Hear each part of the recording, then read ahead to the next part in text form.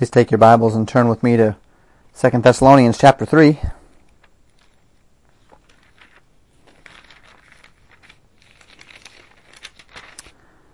Second Thessalonians 3, looking at verses 13 through 15, the second to last message in our Thessalonian series, before we move on to another book. Last week we spent some time considering Paul's teaching on the topic of biblical work ethic and how that concept of biblical work ethic applies to us today. Now, the simple and direct teaching was this: if a man does not work, he should not eat. The more detailed concept is that a believer who is able but unwilling to support himself and his family and chooses rather to live a lifestyle of laziness and apathy while being supported by wealth earned by others is a believer who is operating outside of God's revealed will for him. As believers, God wants us to set an example for one another, and maybe even more importantly, an example for the unbelieving world. An example of character, of initiative, and of sound doctrine. But what we didn't explore closely last week was digging into the consequence that Paul gave for those who refused this teaching. Recall, Paul said in verse 6, "Now we command you, brethren, in the name of our Lord Jesus Christ, that ye withdraw yourselves from every brother that walketh disorderly, and not after the tradition which he received of us." Paul commands the church, in light of his clear teaching, for what would be now the third time that he's taught this. The first time he mentioned when he was with them in Thessalonica, the second time in 1 Thessalonians, and the third here in 2 Thessalonians. He commands them that anybody who is not obeying his teaching, who is walking disorderly among them, needs to be withdrawn from, as far as fellowship is concerned. And it's the severity of this command that I'd like us to consider this evening. The topic will be primarily, we might say, church discipline. We'll mainly focus on the church discipline aspect, but this does go beyond just church discipline as in the local church, and it talks about, perhaps to some degree or another, the degree that you as an individual believer ought to interact with believers who are walking in rebellion. And so we might more generally call it dealing with rebellious Christians, more specifically church discipline, as that will be a lot of our focus this evening. And as we pick up here, we pick up in verse 13, where the text says this: "But ye, brethren, be not weary in well-doing. And if any man obey not our word by this epistle, note that man and have no company with him, that he may be ashamed. Yet count him not as an enemy, but admonish him as a brother." We have, of course, jumped right into the context of last week's message, which was teaching on the church's personal and ecclesiastical duty of separation from those Christians who are walking disorderly by not working for a living. Much to the contrary, he tells the church to be faithful. He tells them, be not weary in well-doing, even though there are those out there who are taking advantage of others and getting money, but not working, though they are able to work. Paul states that this should not be named among believers, that we as believers are expected to do right, to be honest, to work for our living. But the idea may also be one of encouragement.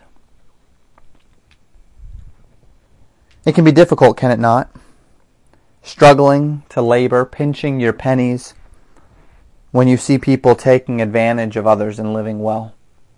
We all experience this in the welfare state.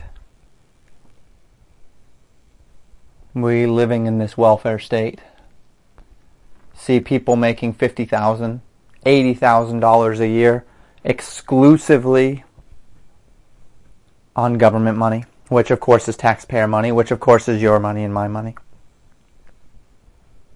People that are getting everything handed to them. And again, we've talked about this. It's not that welfare is not necessary, but the welfare state is ballooning into something without accountability, without control. It's confirming people in their laziness, not helping people in a hard time quite often. We'll be careful with our stereotypes and recognize that this is not the way it is across the board. But we all know that there's a problem with that in this country. And it can make us weary in well-doing, can it not, to see people being physically and financially successful without any effort, when we are working hard and perhaps not even making enough sometimes. This verse is very similar to one that Paul gave in Galatians 6 verse 9, where he said, "And let us not be weary in well-doing," the same phrase, but he goes on in that passage to say this, "For in due season we shall reap, if we faint not." Whether spiritually or physically, God desires us to be upright, to be honest, to do right in all that we do, not because it's what's most beneficial for us materially, but because it's right, because it's obedient. It's most beneficial for us spiritually. And Paul tells the church in 2 Thessalonians, don't be weary in well-doing. Don't look at those who are not working for a living, whether they had some sort of state-sponsored system there in Thessalonica, or whether it's a bunch of rich people who didn't have to work because they had family money, or whatever it might have been in their area. Paul says, don't be weary in well-doing. Don't look at them and just be so frustrated and give in to that method of living, to that philosophy of life. For in due season you shall reap, he said in Galatians 6:9, if you faint not. So Paul reiterates the command in verse 14. He says, "And if any man obey not our word by this epistle, note that man and have no company with him, that he may be ashamed." Paul specifically and explicitly commands here that if a man is not obeying this command about working for a living, you need to note that man and you need to withdraw your company from him, your fellowship from him.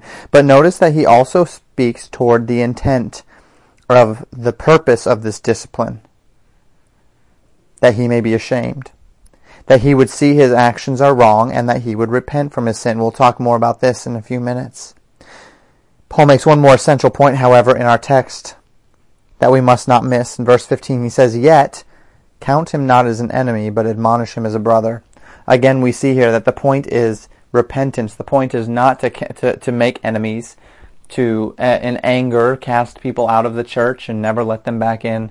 The point is to discipline a person, to help them see the error of their ways, to lead them unto repentance, and to count them as a wayward brother, not as an enemy. Church discipline or personal separation from another should never make a person an enemy in our eyes, but only a wayward brother.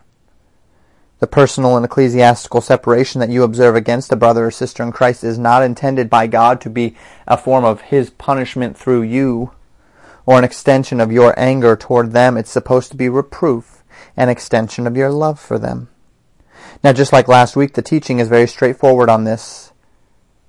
If a man's not walking according to this command, then you exercise church discipline against him, then you exercise personal separation from him.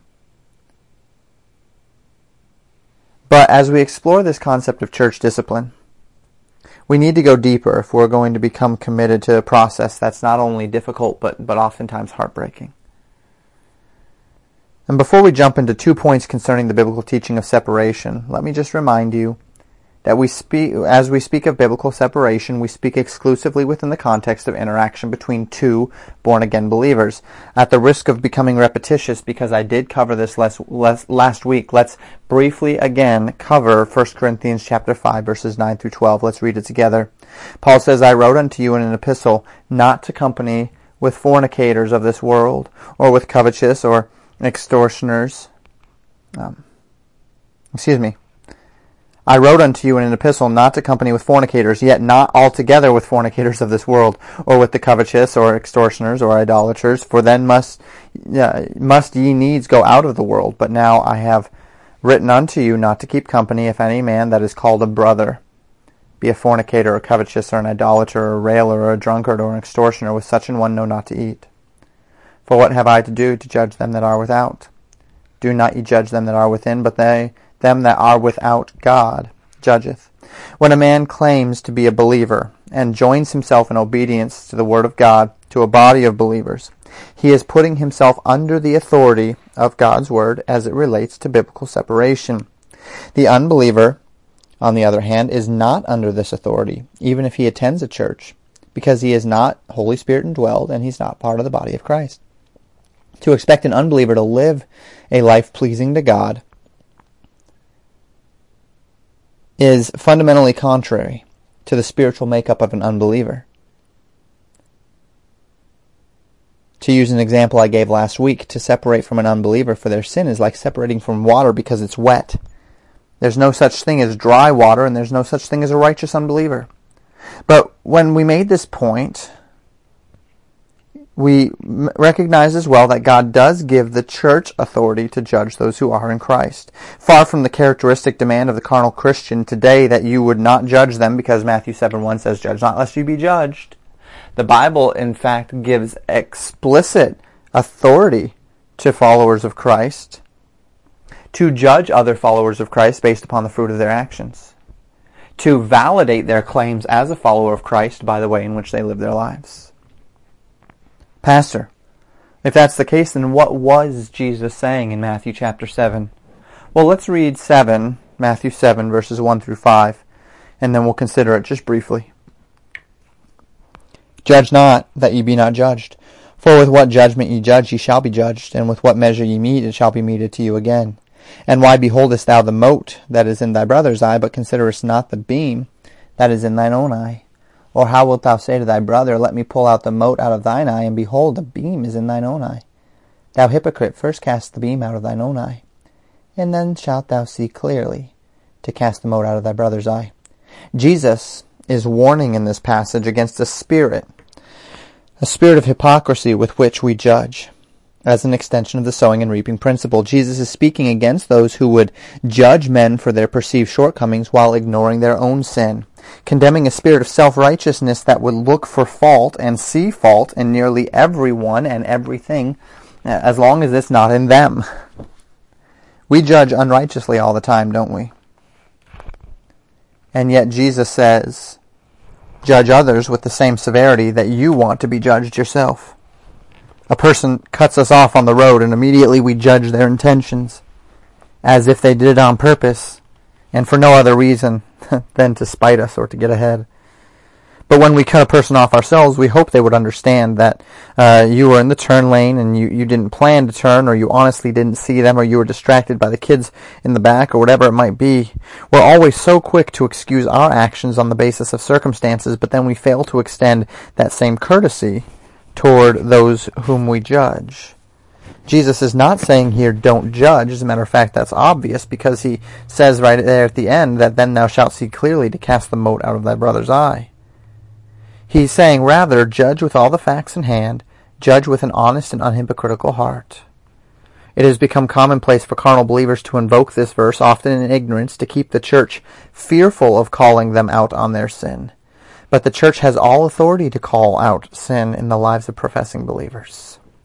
And so with that in mind, I would like to make 2 points this evening about church discipline and about biblical separation from sinning believers before we apply. Point number 1 is this: church discipline is a biblical necessity of church accountability. Church discipline is a biblical necessity of church accountability. A rejection of the biblical mandate toward personal work ethic among believers is grounds for personal and ecclesiastical spiritual separation. This means that a professing believer who is obviously capable of supporting himself and his family, but has personally chosen not to do so, and instead fills his time with his own priorities, is not deserving in any circumstance of support or of fellowship. And the idea of church discipline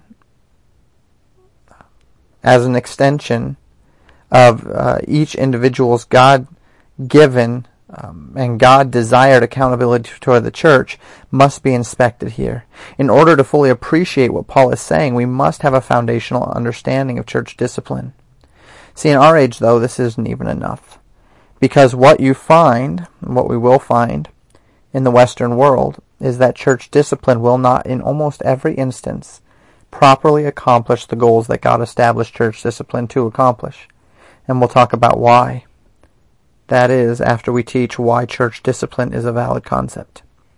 Now, there are several passages of Scripture that speak to the existence of church discipline, but very few speak to how it's supposed to be conducted. In fact, there's only one manner passage in the Bible in regard to church, in regard to any sort of believer discipline, and that is Matthew 18, verses 15 through 17, which says this: Moreover, if thy brother shall trespass against thee, go and tell him his fault between thee and him alone. If he shall hear thee, thou hast gained thy brother. But if he will not hear thee, then take with thee 1 or 2 more, that in the mouth of 2 or 3 witnesses every word may be established. And if he shall neglect to hear them, tell it unto the church. And if he neglect to hear the church, let him be unto thee as a heathen man and a publican.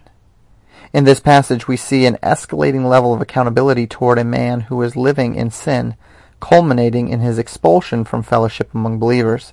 Many will argue that this only applies to personal offenses between brethren, not biblical offenses such as offenses against the Bible that aren't actually affecting another brother or sister in Christ.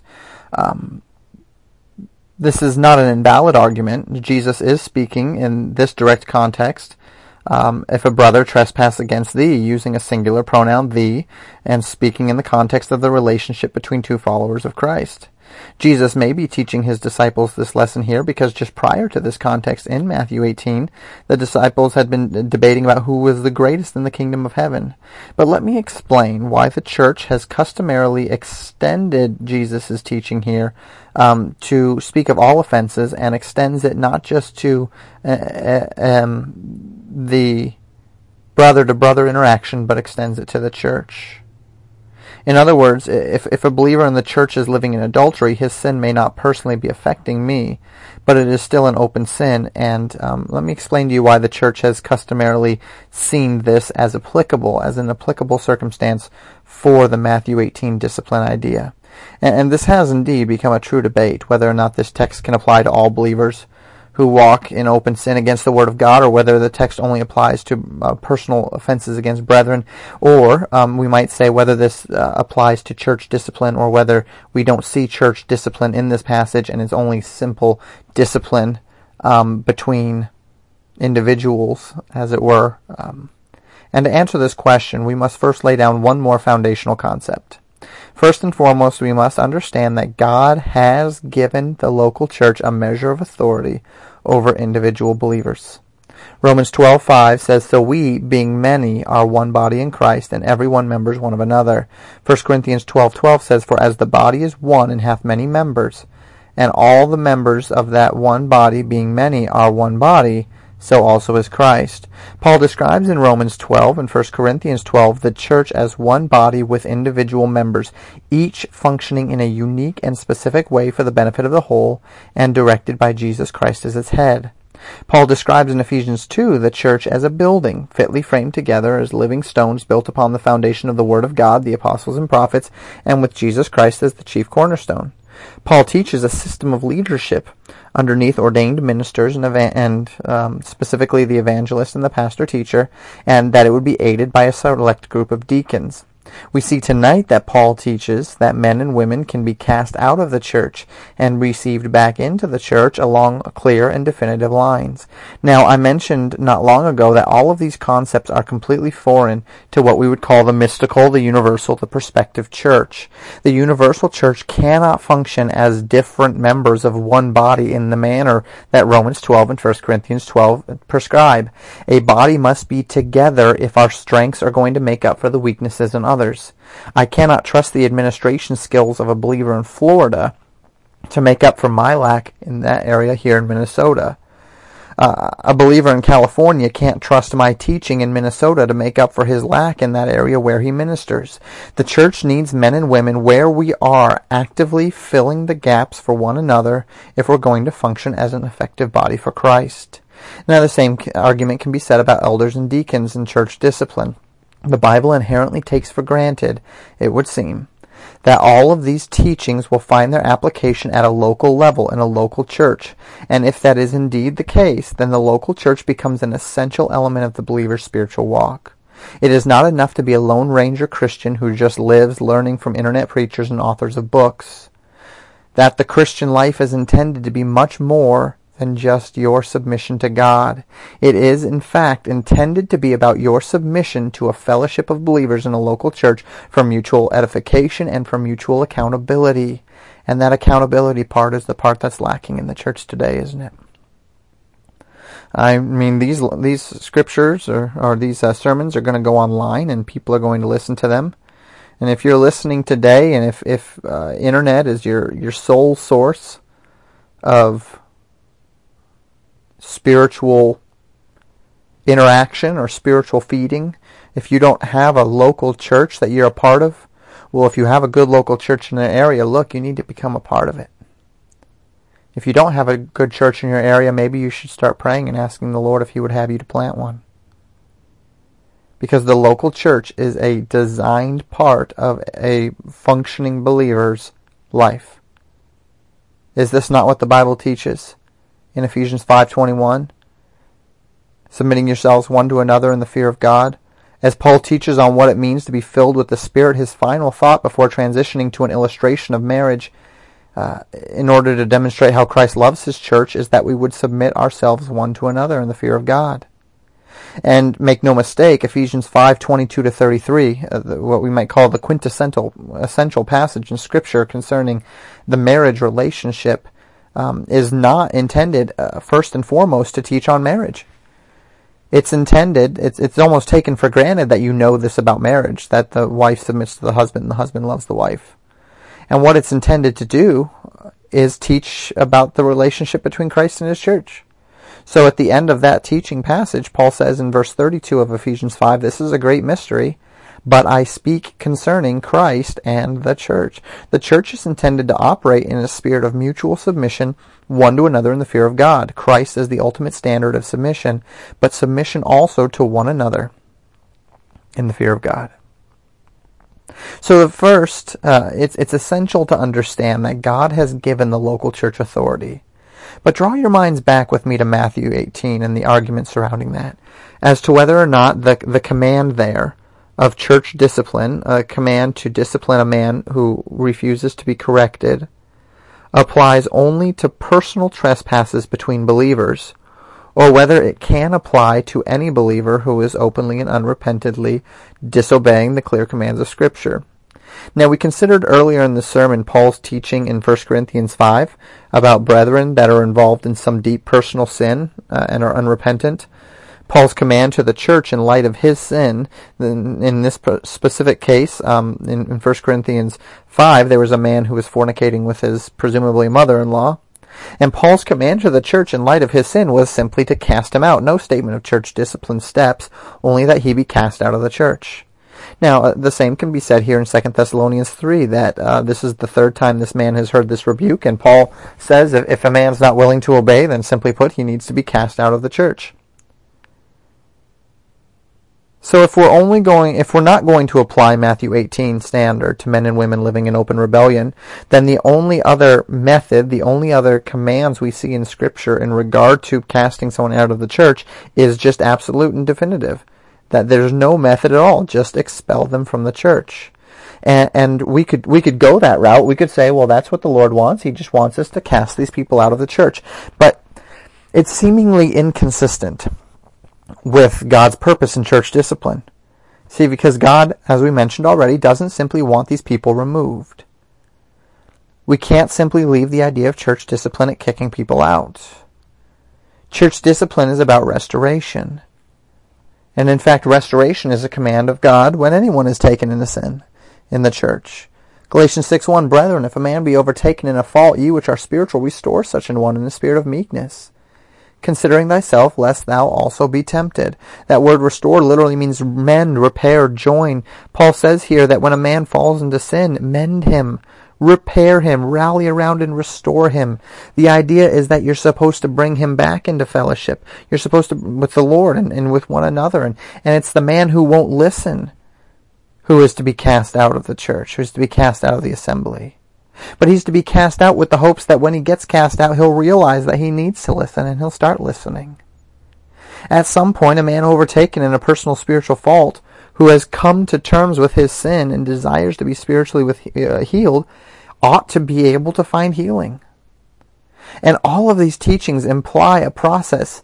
You can't just, a guy walks into the door on a Sunday morning and you say, we found this sin in you. That means you're out. And there he goes. He's gone. That gives him no time to repent. That gives him no time to seek reconciliation.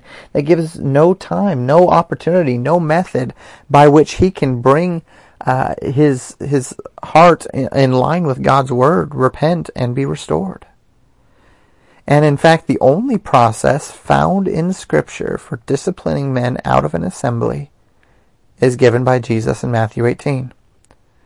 To that end, the church has historically assumed that this process not only applies to personal trespasses between believers, but also those believers who are living in any unrepentant sin, and how the church ought to interact with them. And this is the expectation of 2 Thessalonians 3, that those believers who walk disorderly by refusing to work would be removed from personal fellowship. But here's where things get kind of difficult today. In fact, I would go so far as to say that the church today more often than not invalidates the ability of church discipline and biblical separation to function the way they are intended to do so in the Bible.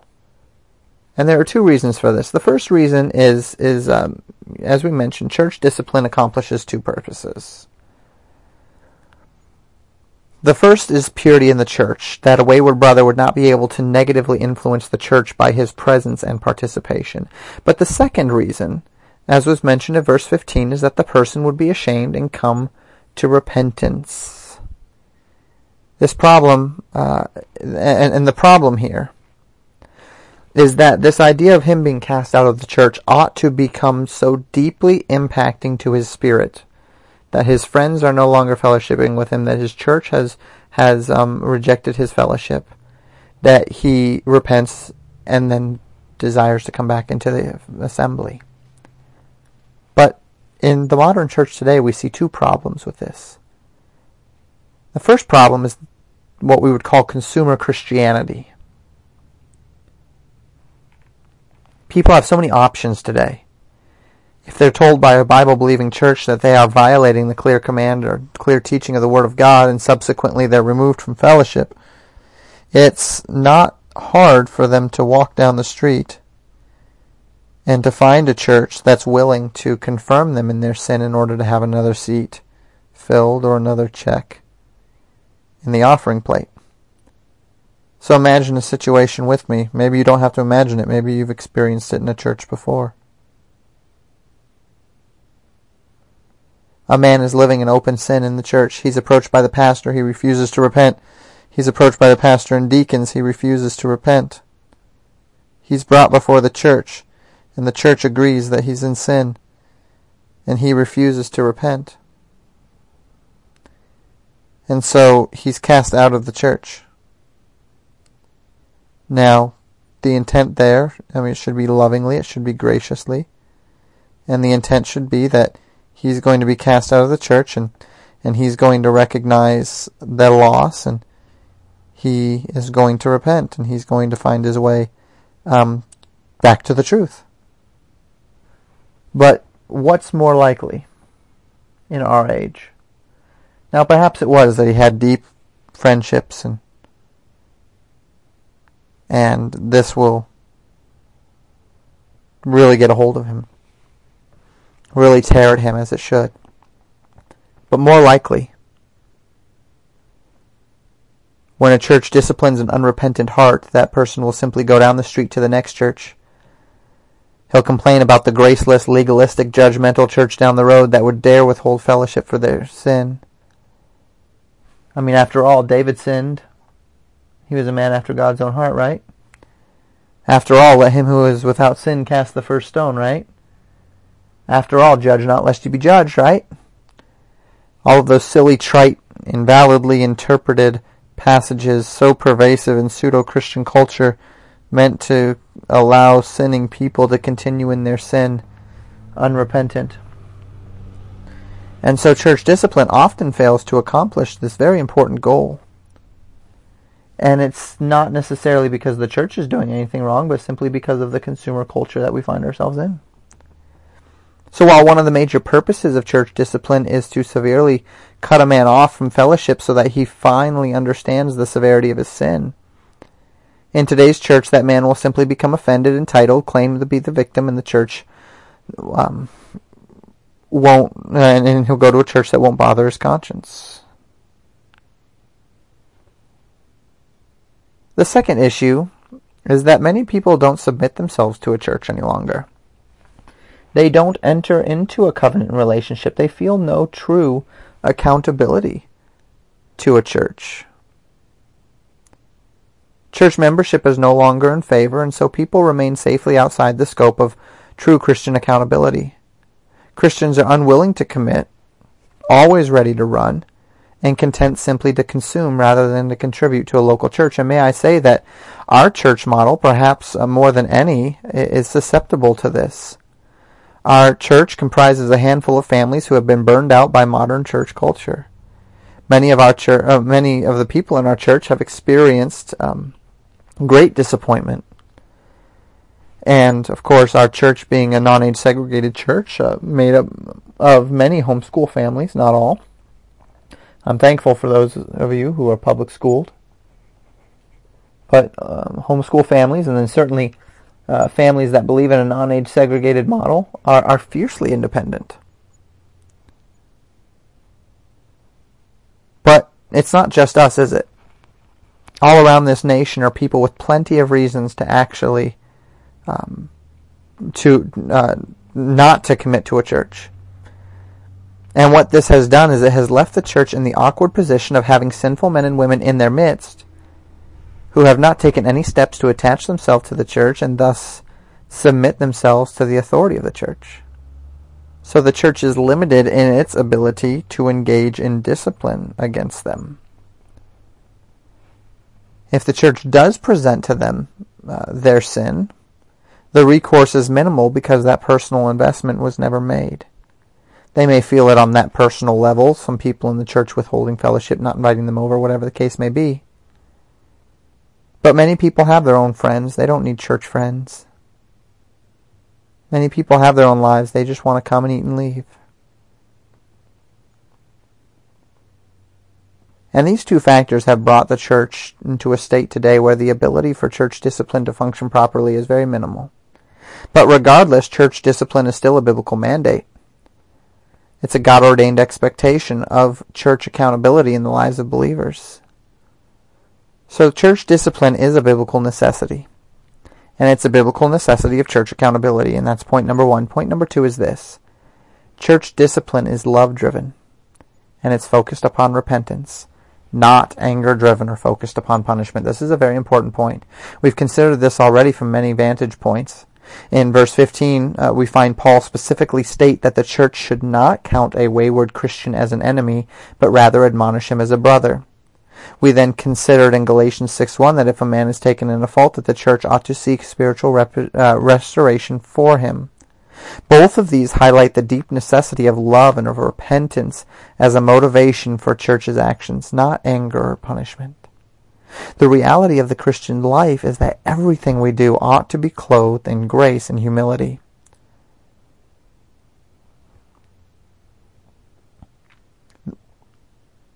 It is not beyond any one of us to fall to sin. It is not beyond any one of us to end up being the member that is in need of spiritual restoration after having been taken in a fault. It is not beyond any one of us to find ourselves spiritually ineffective through unrepentant rebellion. God has exhibited the very deepest expressions of love and grace through His personal forgiveness of our sins. If we do the same sins 70 times 7 times on the authority of God's Word, God is still ready and willing to forgive and restore personal fellowship. God's grace so deeply overshadows every action and every intention that literally God's dealing with us cannot be described by any other concept than that He has given to us nothing that we deserve and everything that we don't. You deserve the worst and God has given you the best. You deserve nothing and God has given you everything. You deserve hell and God has given you heaven. You deserve misery and God has given you joy. You deserve rejection and God has given you love. There is nothing in you that is worthy, but praise God, Christ is worthy in your place. And church discipline is not intended to rub people's sin in their face or to punish them further than their sin has already punished them. Church discipline is intended to lovingly call the unrepentant sinner back into proper fellowship with Christ and by extension with His church. In Proverbs chapter 3 verses 11 and 12, the wise man Solomon writes, "My son, despise not the chastening of the Lord, neither be weary of His correction. For whom the Lord loveth, he correcteth, even as a father the son in whom he delighteth. These verses become the basis for one of the most profound passages on spiritual discipline in the entire Bible, found in Hebrews 12, verses 4 through 8. Beginning in verse 4, it says, Ye have not resisted unto blood, striving against sin, and ye have forgotten the exhortation which speaketh unto you as children. My son, despise not thou the chastening of the Lord, nor faint when thou art rebuked of him. For whom the Lord loveth, he chasteneth, and scourgeth every son whom he receiveth. If ye endure chastening, God dealeth with you as with sons. For what son is he whom the Father chasteneth not? But if ye be without chastisement, whereof all are partakers, then ye are bastards, and not sons. Like a father with his child, and like God with his children, so too the church with its members. That if the church does not take the steps necessary within the boundaries of its authority to call a believer out of his sin and back to Christ, then he is doing anything but showing them true love. And what is the authority that God has given to this church, to the church, in order to show them their sin? Well, it's not excommunication. Can't do that. It's not the physical authority to throw people in jail. God never gave us that authority. It's separation. God simply says that when a brother is living in unrepentant sin, we as Christ's church, in love, with hands always extended, graciously to receive them back, remove them from your fellowship until they choose to repent. And as we close today, I give you a final warning. As we think about discipline, on a church level, there are definitive steps. On a personal level, there are definitive steps. Both of them speak of you approaching a person, then a group, and then an assembly, a church. But be prayerfully confident in any decision to withhold fellowship from a professing believer. Biblical separation is very difficult as a topic to consider, and the extent to which we apply it should be considered very carefully and very prayerfully. With every major spiritual decision, these things must be appropriately and carefully approached, prayerfully, with counsel and with humility. But this is not a topic to be taken lightly. Church discipline, if done wrong, can be very, very harmful to individuals and churches. But listen, if done right, if done biblically, can be one of the greatest things in a church. May God help us to discerningly, genuinely, and righteously deal with rebellious Christians according to His Word. Let's close in prayer.